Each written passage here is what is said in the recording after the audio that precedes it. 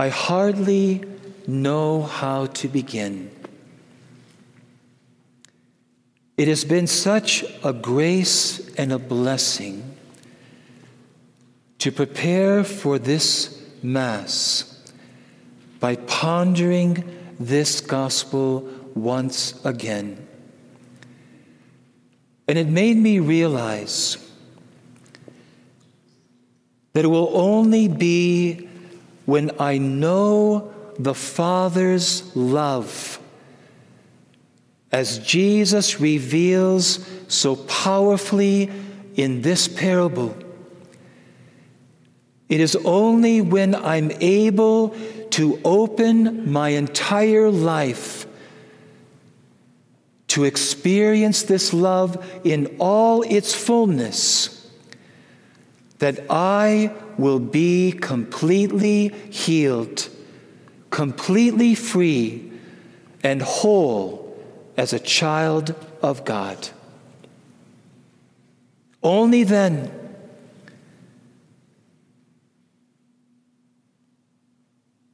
The problem with the two sons is, even though the elder son lives at home, it's clear that there's still distance. The problem with these two sons is they don't know the Father. They don't know His love, the love that He would love to reveal to them, that His heart aches to give them. There's a barrier within both of them. And even though the one lives at home, emotionally, affectively, he is as distant as the son that went away to a far away country.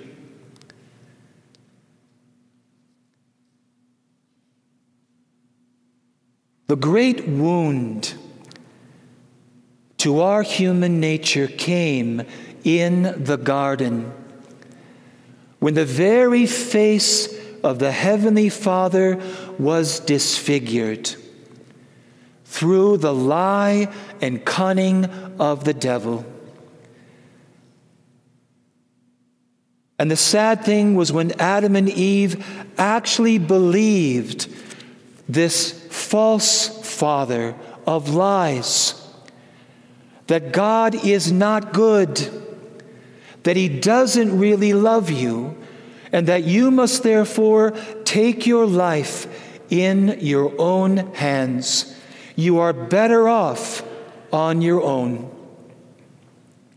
And then it says, because of that disfigurement of the face of God and His love, they hid.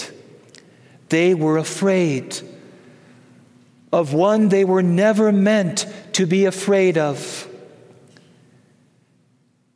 And what that did was left them turned in on themselves with all of their sin and nowhere to go.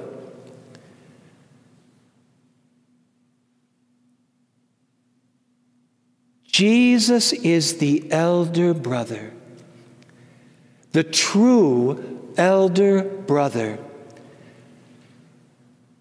who goes out to find us, all the younger children who have gotten lost. If that elder brother in the parable was a true brother, he would have gone to find his brother. But even there, he had a barrier in his heart. Notice when he speaks to the Father, he says, "Your son." And when the Father responds, "No, your brother," trying to open his heart. But Jesus, the true elder brother, the firstborn of the children of God, he comes to find us and to help bring us back to the Father. And Jesus knew that where the healing would also be needed is with faith. Who is God? Who is my Father? And especially, what is God like toward me as a sinner? Can I come back to God? Can I turn to God just as I am in my sinful, fallen human condition? Because without knowing the Father, I too will want to just hide my sin and just still try to carry on, try to compensate for my wounds, my brokenness, and my serious imperfection. And so Jesus gives this parable. And sometimes in a parable, he uses this device to shock us. It is so disproportionate between what the Son does against his Father and how the Father responds. We read this and we think, is that even possible? That God could love me that much? That his mercy is that amazing? After all the things I've done, is that possible? And yet that is the healing that needs to happen, because the face of God and his mercy has been so distorted and disfigured, and further wounded by our broken experiences of the Father's love through fallen, broken human beings, whether with our own fathers or mothers, with spiritual fathers or mothers, or other people in our life. The Father's face has been so disfigured.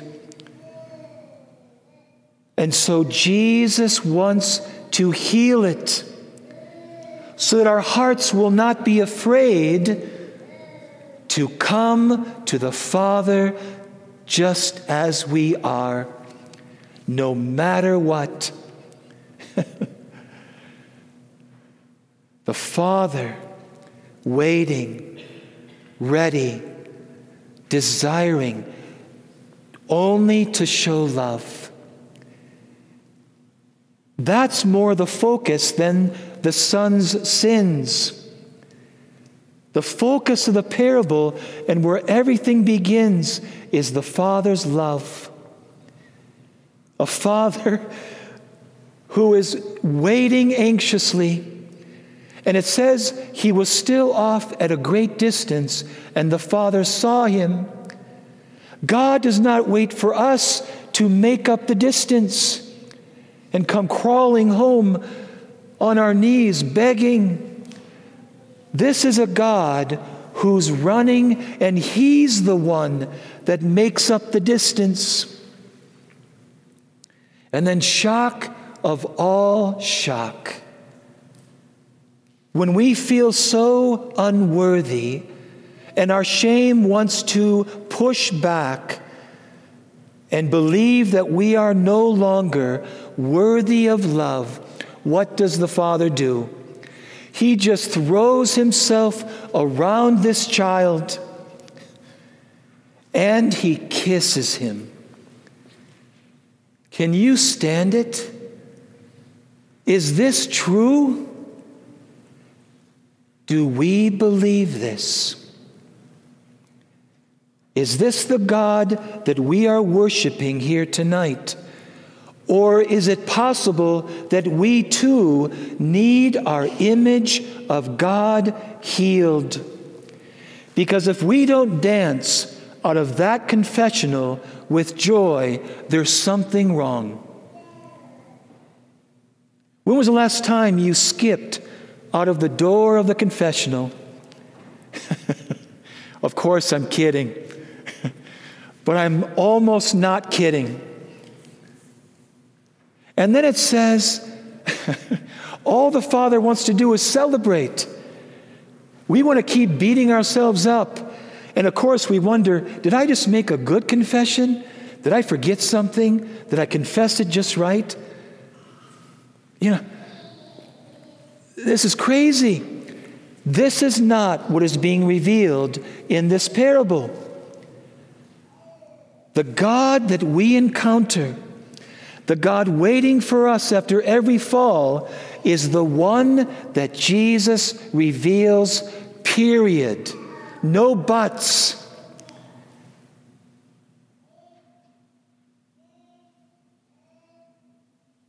I pray that through the power of this Eucharist, by receiving Jesus, who is the mercy of God incarnate, that as we receive him tonight, that he would heal whatever inside of us would keep us from believing this truth and keep us from opening our hearts completely wide. That our hearts would be as wide as this God, this Father, and be able to receive all the love that he wants to lavish upon us. Amen.